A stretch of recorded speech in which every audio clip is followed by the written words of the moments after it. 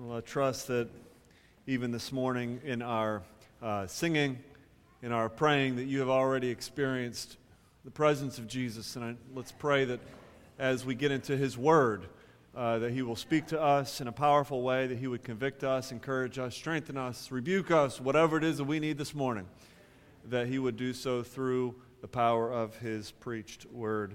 Let's turn to Acts chapter 9.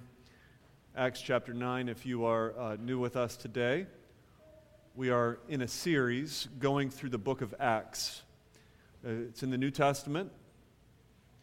If you're new to the Bible, just look in the table of contents. You can find a page number for Acts and go to Acts 9, Acts chapter 9. We are walking passage by passage through the book of Acts. And we come this morning to one of the most famous stories in the Bible, and it is the conversion of a man named Saul. And it's important to know, just to get it out of the way, right off the bat, that Saul is also known as Paul, who wrote the majority of the New Testament by the Spirit of God, the direction of God. 1 Corinthians, 2 Corinthians, Ephesians, Galatians, Philippians, Colossians, all of these books, 1 Timothy, 2 Timothy, written by the hand of this man who is also called here Saul, and we're going to learn how he was converted this morning. But what I want to see in this narrative is not just simply an interesting story of somebody's conversion, as interesting as it is. I want us to see what I think is the main point of the text, and that is that God has the power to change. It's all about God's power. It's all about God's ability to reverse an enemy and turn an enemy into a friend. So let's read it together, Acts chapter 9, verses 1 through the beginning of verse 19. It says, But Saul, still breathing threats and murder against the disciples of the Lord, went to the high priest and asked him for letters to the synagogues at Damascus, so that if he found any belonging to the way would be a nickname for the Christians, by the way, men or women, he might bring them bound to Jerusalem. Now as he went on his way, he approached Damascus, and suddenly a light from heaven shone around him, and falling to the ground, he heard a voice saying to him, Saul, Saul, why are you persecuting me? And he said, Who are you, Lord? And he said, I am Jesus, whom you are persecuting. But rise and enter the city, and you will be told what you are to do. The men who were traveling with him stood speechless, hearing the voice but seeing no one. Saul rose from the ground, and although his eyes were opened, he saw nothing.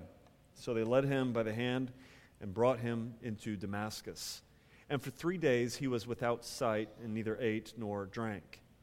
Now there was a disciple at Damascus named Ananias. The Lord said to him in a vision, Ananias, and he said, Here I am, Lord.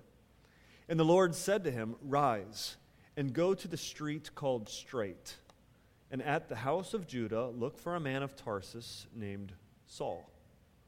For behold, he is praying, and he has seen in a vision a man named Ananias come in and lay his hands on him so that he might regain his sight. But Ananias answered, Lord, I have heard from many about this man, how much evil he has done to your saints at Jerusalem. And here he has authority from the chief priests to bind all who call on your name. But the Lord said to him, Go, for he is a chosen instrument of mine to carry my name before the Gentiles and kings and the children of Israel. For I will show him how much he must suffer for the sake of my name. So Ananias departed and entered the house, and laying his hands on him, he said, Brother Saul, the Lord who appeared to you on the road by which you came has sent me so that you may regain your sight and be filled with the Holy Spirit. And immediately something like scales fell off from his eyes, and he regained his sight. Then he rose and was baptized, and taking food, he was strengthened. I want to preach this morning on the topic reversal of an enemy. Reversal of an enemy. Let's pray and ask God for His help. Father, we do pray that you would give us eyes and ears to hear your word this morning. Help me communicate your word, not just simply my own ideas. I pray that you would open our hearts to the gospel, to the good news of who Jesus is, that we might see Christ, that we might know that if you could save Saul, you could certainly save us. It's in Jesus' name we pray. Amen.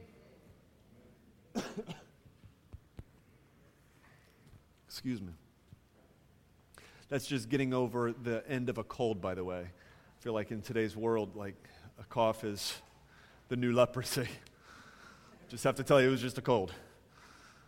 My daughter and I were in Starbucks. This is not the introduction of my sermon, by the way. And she had to get out of the Starbucks as quickly as possible because she had to cough. I just found that to be funny. She was like, I was so afraid I was going to cough in there. But I'm more than 6 feet away from everybody. And it was just a cold, Eric, all right? So stop freaking out. And I'm vaccinated. That's controversial too, isn't it? Don't even.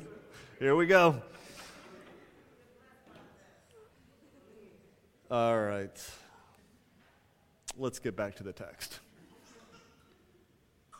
Let me start with this question. How does change even happen? How does change happen? You might feel like you need to be changed. As a matter of fact, maybe that's why you're in church today. But I want to start with the question, how does change happen?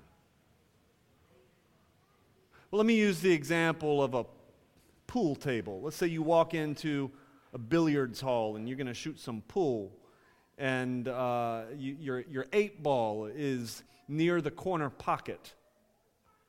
How do you get your 8-ball into the corner pocket? Well, it's not going to roll on its own, is it? You're going to hit a cue ball, and it's going to cross the table and tap the 8-ball and cause it to drop into the corner pocket. Isaac Newton's first law of motion was this: everything continues in a state of rest, or an object stays in motion with the same speed and direction, unless it is compelled to change by forces impressed upon it. Meaning, a stationary object will not move unless it is acted upon. Your ball is not going to move unless it is acted upon by another ball, or we could call a change agent. An astronaut flung into outer space will, in probably a very horrific way, continue in the same direction infinitely unless he is acted upon by another change agent, an outside force. And you've experienced this your entire life without realizing it. You learned something, you were acted upon, and it changed you. You met somebody, and you changed. You had an experience, and you changed. You were abused, and you changed. You were honored, and it changed you. Our entire life is being acted upon, and that's really how we change. But there is a deeper question that the Bible is after, and that is, how do we change at the core of who we are? Meaning, how do we change spiritually? The most important aspect of who we are is our relationship with God. And that affects also our horizontal relationships with each other. And that is what the Bible would understand to be your spiritual reality. Now, in the Bible, we are spiritually dead, something we talk a good bit about theologically here at the Garden Church. You are spiritually dead according to the Bible in your natural state. Not spiritually sleepy, not almost alive, not somewhat dead, but rather you're spiritually dead. You are dead as a spiritual doorknob, all right? You are dead as dead can be at a spiritual level. That then leads me to the question, how do we change spiritually? Because if we are spiritually dead, there is no human actor that can cause us to wake up. There is no book that we can read that would give us the, oh, aha, I'm alive. There is nothing within ourself that would cause us to change. As a matter of fact, in some ways, we could liken our spiritual selves to that 8-ball sitting there with no life, unable to move itself. We are spiritually dead unless we are acted upon. Are you tracking with me? So this morning, as we look at this conversion of this man named Saul, I want to declare to you who the actor is. I want to declare to you from the Word of God who this change agent is that has the power to change somebody like Saul. I want to invite you to journey with me on this Damascus road as we see this man fall before this light. And as we see, as one theologian called it, the reversal of an enemy. But I don't want to do it to highlight Saul. I want to do it to highlight the one who's got the power to change Saul. I want to talk through this in 4 different categories. First, I want to talk about Saul's perversion. Secondly, Saul's powerlessness. Third, Saul's provision. And fourth, Saul's promise. So first, let's look at Saul's perversion. And by that, I don't mean that Saul was sexually perverted. Usually when we think of the word perverted or perversion, we automatically think sexual. But I'm using that in a very dictionary definition kind of way, which is this: a distortion or corruption of what was first intended. In that sense, Paul was perverted religiously. Meaning, Paul was himself a Jew. He was very much so an advocate of Judaism. However, the Jewish faith was intended, listen, to point the people of course, Israel, and also the people of the world to the Messiah. But now, Saul, has what we could call a perverted religion. He has missed who the Messiah is. And his religion is no longer true Judaism. It's no longer the true religion of God. But in Saul's mind, he is being faithful, and I cannot emphasize that enough. In Saul's mind, he is being faithful, yet he is spiritually blind. In 1991, there was a freakish dust storm that kicked up on I-5 in California, and it created a crash. Cars started bumping into each other because drivers could not see. And little did they know it, as hundreds of cars are barreling down Interstate 5, they're heading toward their destruction. For a 3-mile stretch, by the time it was over, there was a 3-mile stretch of burned, twisted cars. As motorists, blinded by the dust, drove ignorantly ahead into their destruction. You see, Saul is blind. He cannot see the destruction that for which he is heading. Saul in his mind is faithful, yet he is actually a villain against God. Look at verses 1 and 2. It says, "But Saul, still breathing threats and murder against the disciples of the Lord, he went to the high priest in Jerusalem, and he asks him for letters to the synagogues at Damascus, another city, so that he might find those, and any who he found belonging to the way, men or women, he might bring them back in chains to Jerusalem." Listen, Paul was sincere. But personal sincerity doesn't matter if you're not honoring God. You see, think of all the excuses people make today for sin. Well, I was at least being sincere. Yeah, Saul was being sincere. In his mind, he was sincerely doing what he thought was right. He saw himself, I'm sure, in a long tradition of people who would go after the enemies of God and prevent them from falsehoods and propagating their falsehoods. Saul, in his mind, was sincere, but sincerity is not enough if you are not honoring God. Other times people say, well, God knows my heart. In Paul's heart, he was doing the right thing. His motives and intentions, according to his own understanding, were right.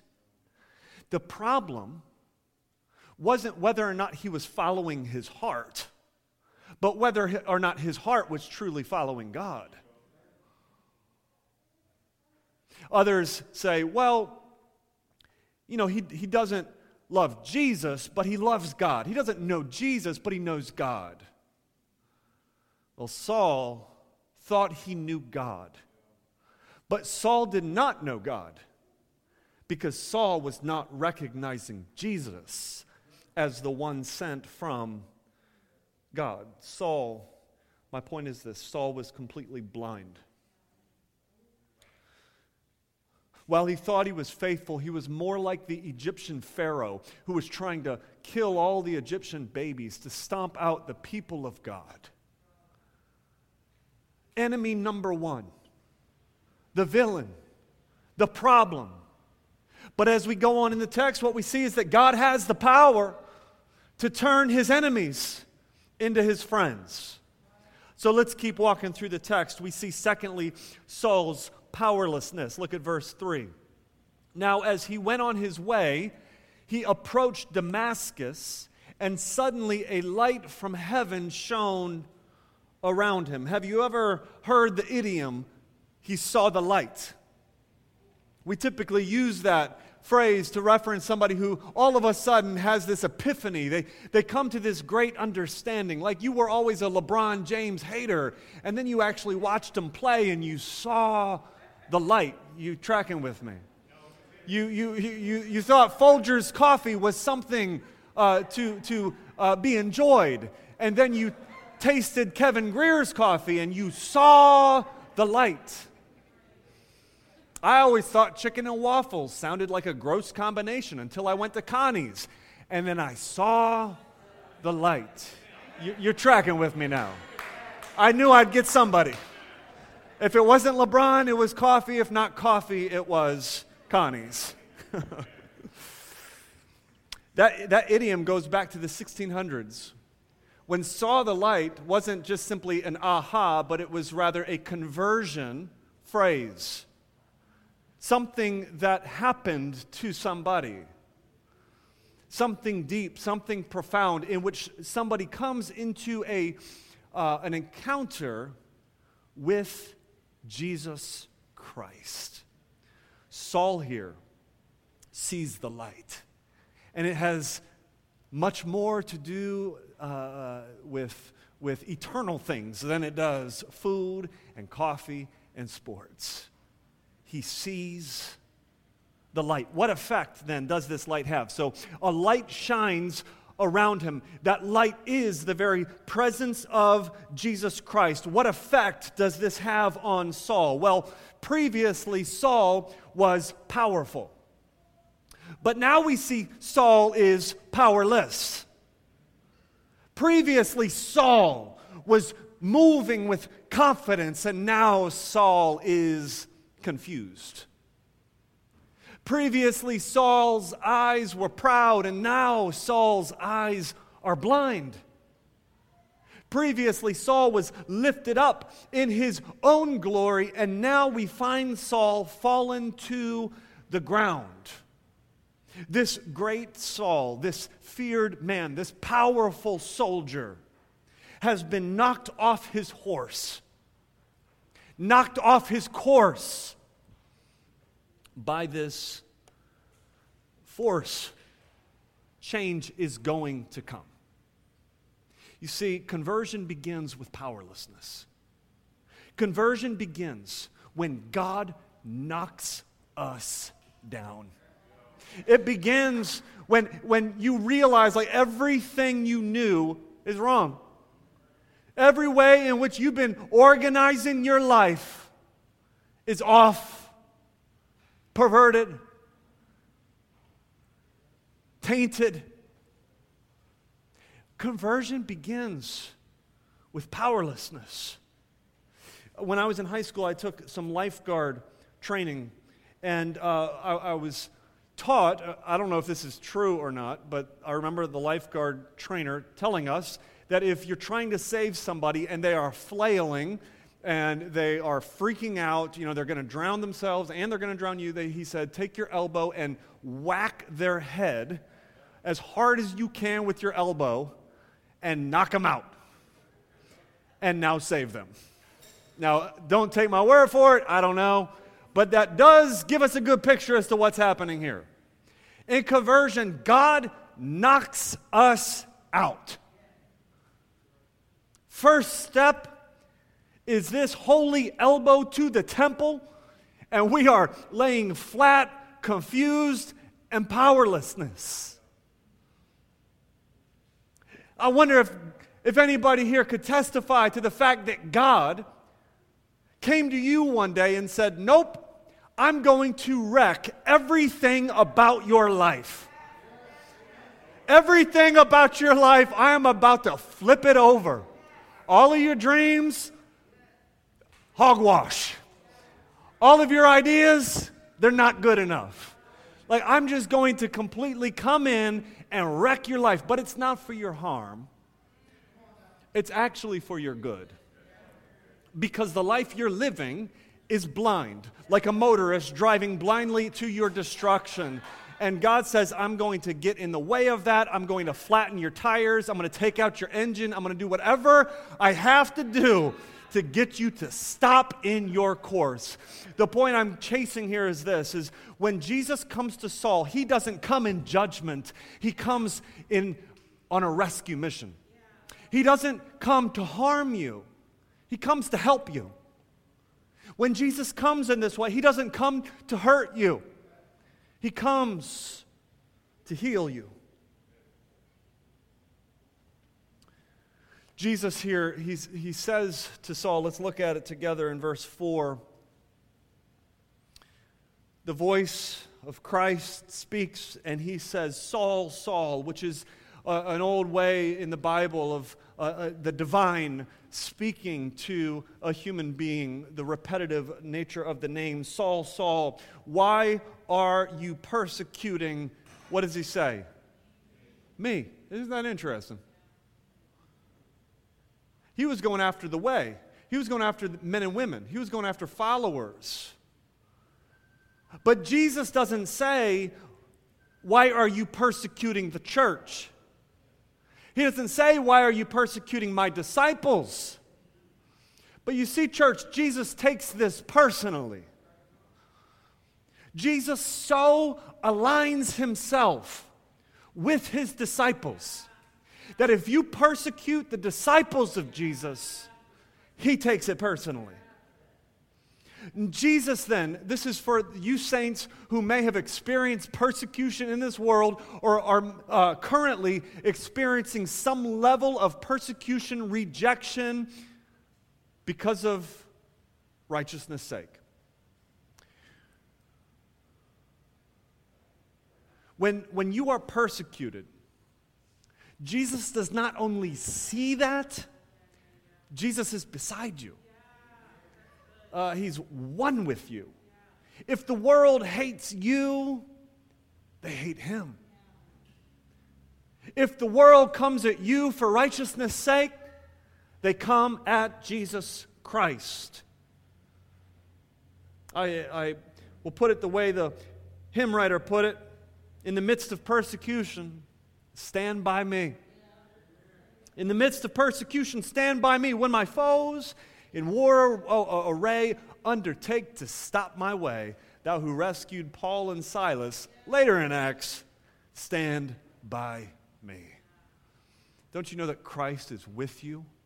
If you are a Christian, you are in Christ. He doesn't just care for you. He's one with you. He's aligned with you. And so when he comes to Saul, he says, hey, Saul, Saul, why are you persecuting me? Saul is left blinded, defeated, powerless. The text goes on, the story goes on as his friends lead him by the hand to Damascus, where Jesus directs him to go. Jesus already has a plan in place for Saul.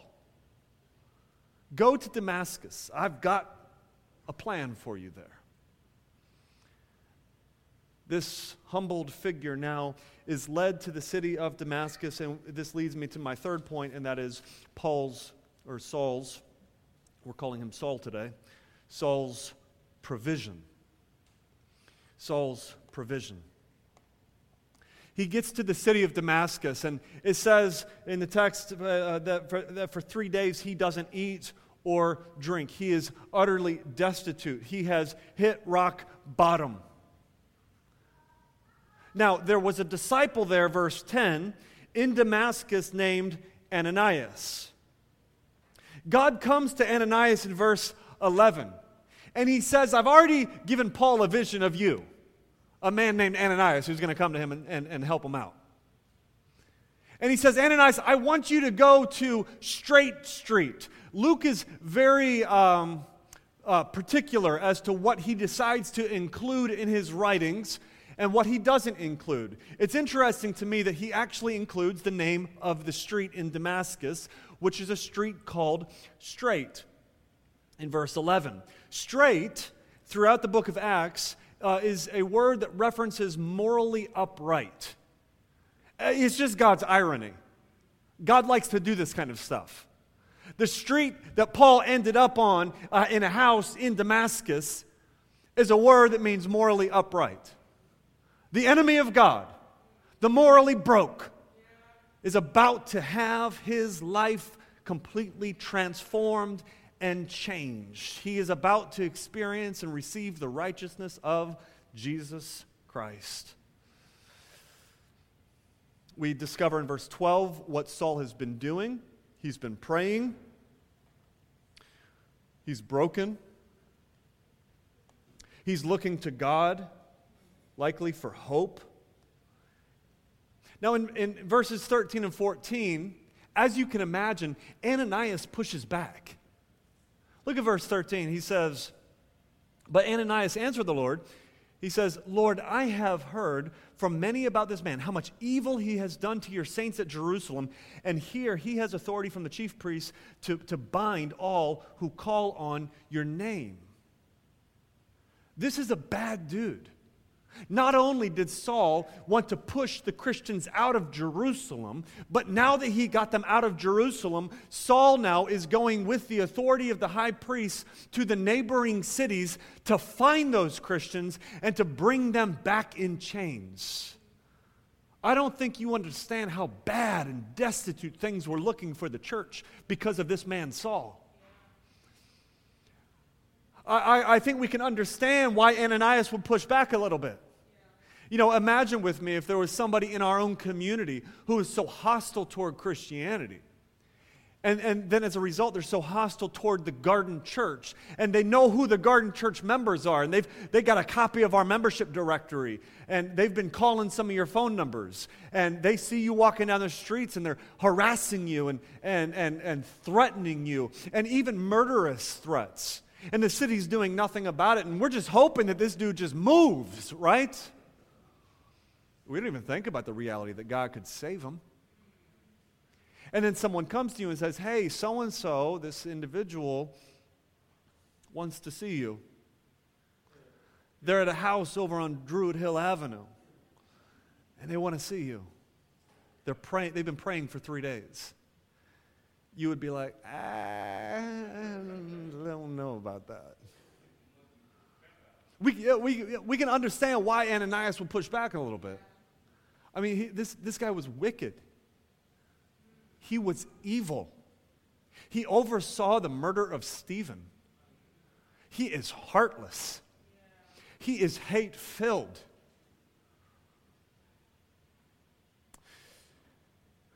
But look at verse 15. It's mind-blowing. But the Lord says, this is God's response to Ananias. He says, go. Look at this. For he is a chosen instrument of mine. Is that not mind-blowing to you? Based on what? Saul? That guy? He's been coming at us. He's murderous. He's threatening. He's evil. He's wicked. And God says, I want you to go. And here's the reason why.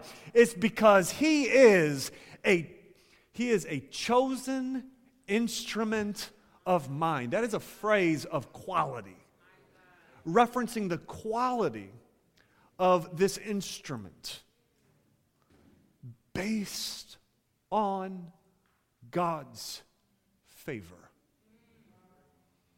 This is what's called unconditional election. There is nothing about Saul that would cause God to say, I want to use this guy. I want to bless this guy. I want this guy's name to go down recorded in the Word of God, which endures forever. No, this is completely unconditional grace. The baddest dude is going to become the biggest missionary by God's grace. God is about to take enemy number one, and he's saying, this is my chosen instrument to take the gospel to kings and to princes and to my own people and to the ends of the earth. I might just put it this way, that God just wanted to show off. God just wanted to show his power, that he could take the worst guy that we currently know in human history and turn him into the evangelist to the Gentiles. Praise God for his ability to show off. Amen? Now there's a second reason, though, that he wants Ananias to go visit Paul. There's another 4. Look at verse 16. He says, for I will show him how much he must suffer for the sake of my name. Just think of what's going on here. Saul begins Acts chapter 9 trying to cause the suffering of the people of God. And as the chapter comes toward the midsection, God says, I need to show him that the one who's trying to cause my people to suffer is actually going to suffer for the rest of his life for my name. Now, some of us might hear that and we might think, well, Saul's getting what he deserves. This is God's punishment to Saul. God's kind of getting back at Saul. Now I understand what God's doing, and he's just going to make him suffer. But that's not the way that Saul or Paul understood suffering, is it? What did Paul say about suffering? Well, he says, I rejoice in my sufferings for your sake, Colossians 1:21. He says, I want to know Christ, yet to know the power of his resurrection and to participate in his sufferings, Philippians chapter 3, verse 10. He says, for I consider that the sufferings of this present time are not worthy to be compared with the glory that is to be revealed to us, Romans chapter 8, verse 18. He invites his young friend Timothy. He says, suffer hardship with me as a good soldier for Christ Jesus, 2 Timothy chapter 2, verse 3. He sees it as a blessing. He says, for you, it has been granted for Christ's sake, not only to believe in him, but to suffer for his sake. Philippians chapter 1, verse 29. You see, the whole of Saul's life was transformed. Not part of it, but the whole of it. You know, religious people come to God and say, I'm going to give you a part of my life, but I'm not going to give you the whole of my life. I'm going to give you Sunday mornings, a little bit of Bible time, a little prayer time, but I'm not going to give you the whole of my life. That's too much. But then there's also the non-religious folks who say, oh no, I get it. To become a Christian is really to enter into a life of suffering with Jesus Christ. That is too much for me. I'm just staying away from religion altogether.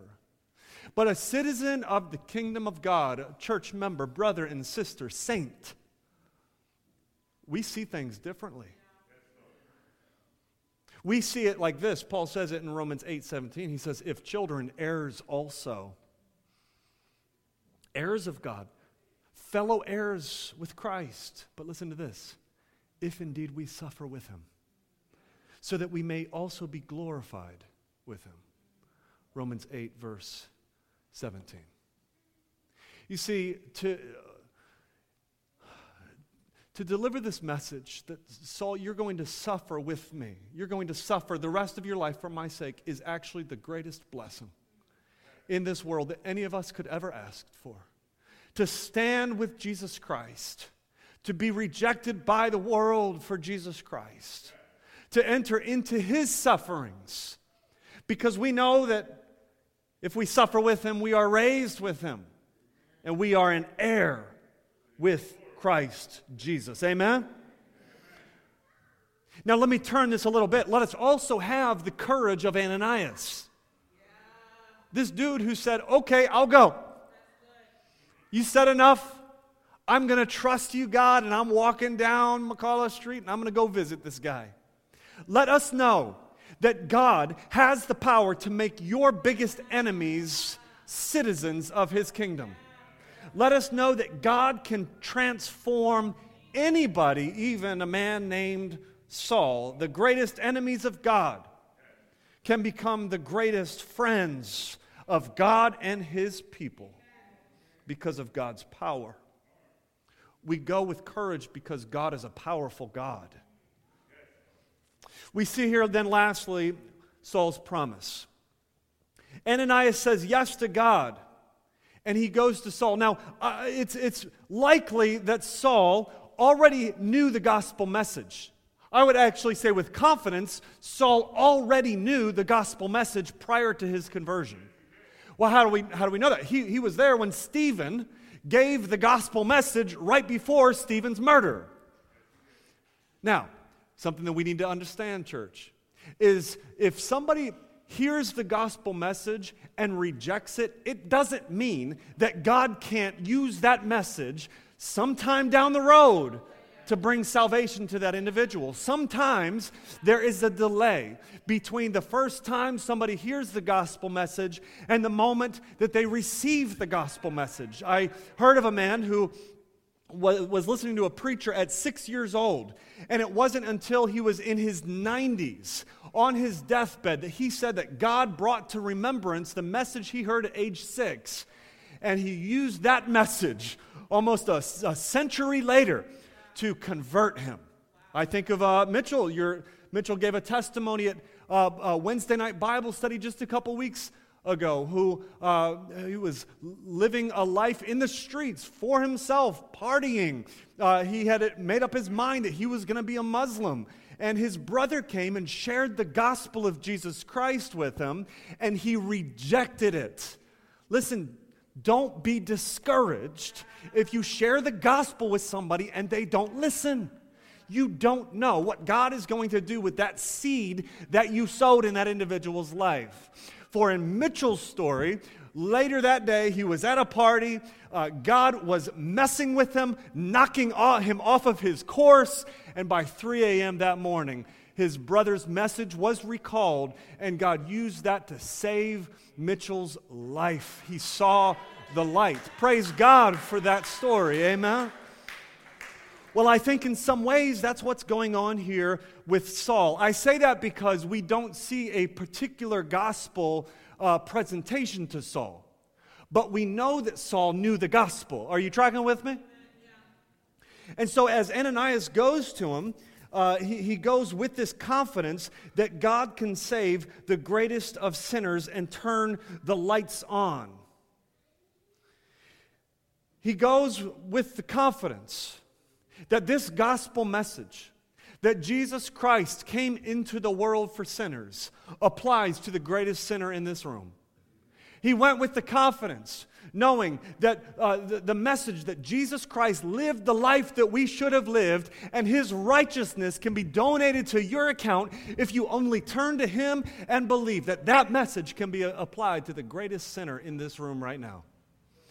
Ananias goes with the confidence, knowing that Jesus rose 3 days later from the grave, giving assurance that we are forgiven of our sins, and that we have hope of resurrection one day ourselves. And that applies to the greatest sinner in this room. And he went with the confidence, knowing that all who turn and trust in Jesus will be saved. Listen, if you are not a Christian, I implore you, I invite you, I plead with you to come to Jesus now. Come to Christ now. That is the message of the gospel, that there is forgiveness available for your sins. There is new life available for your sins through the shed blood of Jesus Christ, if only you turn and trust in Jesus Christ. Now, you can do that at any time. It could be that in 60 years from now, God will turn the lights on for you. But do it now. Don't wait. Don't wait. Every day, you are one step away from eternity. Don't wait. Trust Christ now. Ananias went with that kind of confidence. And he shows up, and there's a promise given to Saul. Promise number 1. Saul will be filled with the Holy Spirit of God. In verse 17. No longer will Saul be filled with his own spirit. No longer is he going to be filled with his own pride, but the Spirit of God is coming to take residence in Saul's life. That is massive. Number 2, Saul will now see clearly. In verse 18, it says the scales fall off of Saul's eyes. Physically, he now sees. While physically this is miraculous, it is spiritually signifying. God was trying to show what's going on at the deeper level in Saul's life.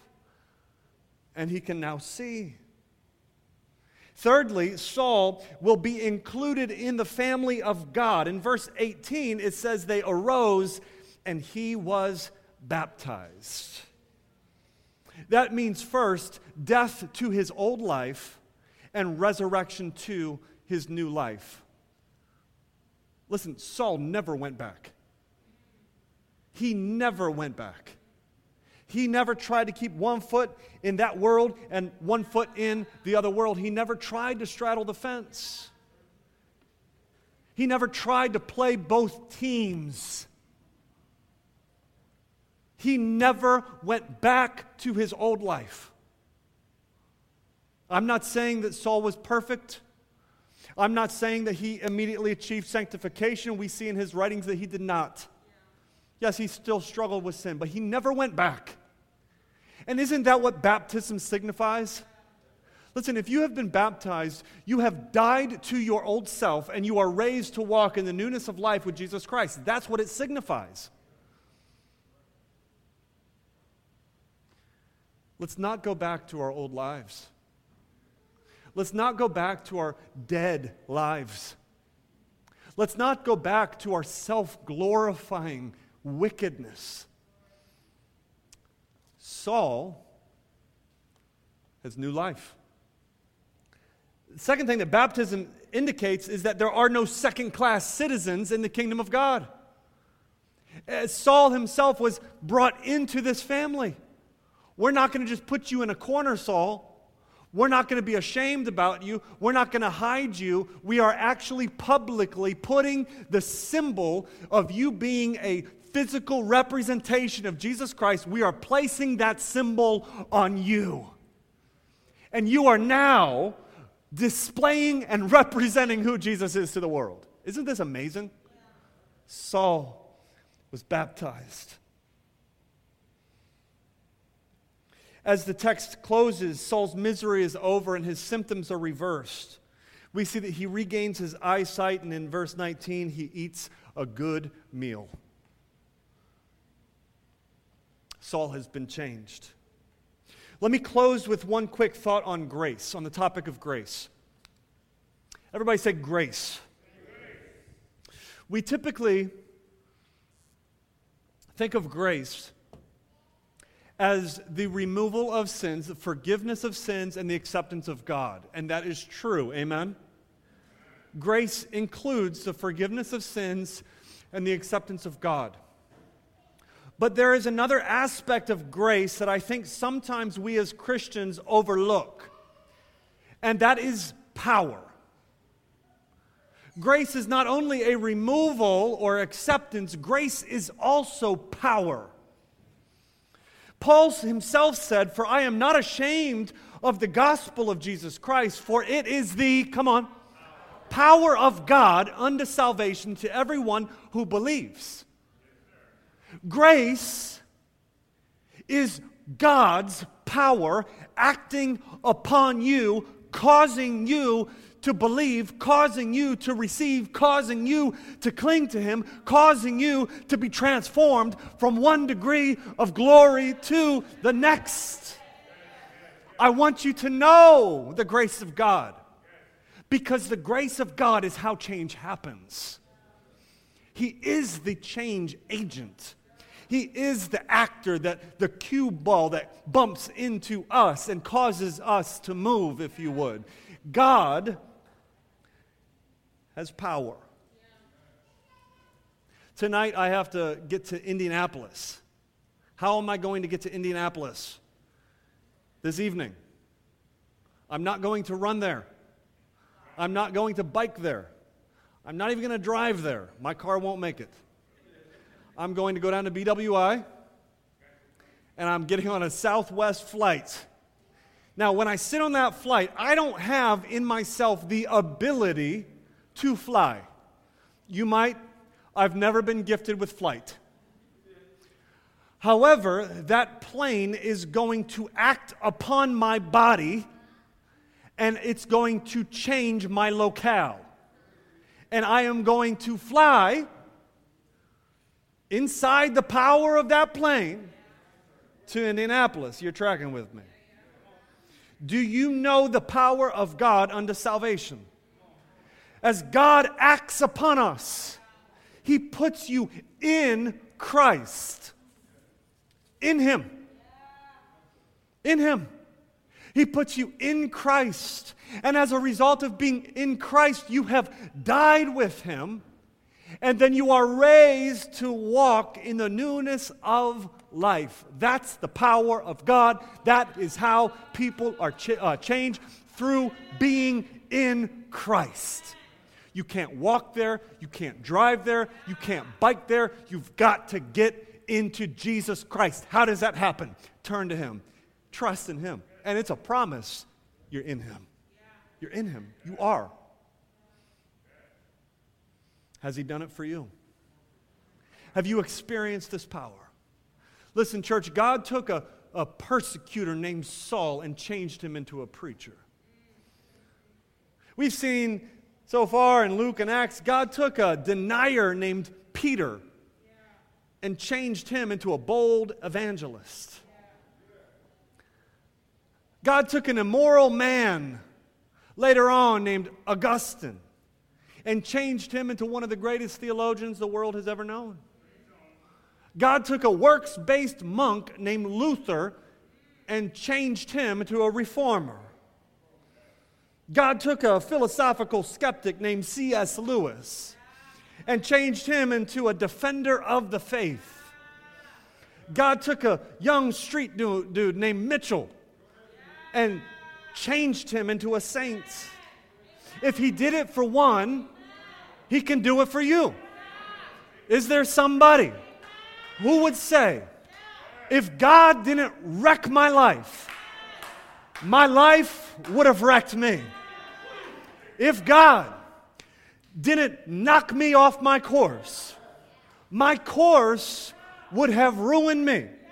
I wonder if there's somebody here who is thankful for the power of the gospel. I wonder if there's somebody here who knows the unconditional grace of God in Christ Jesus.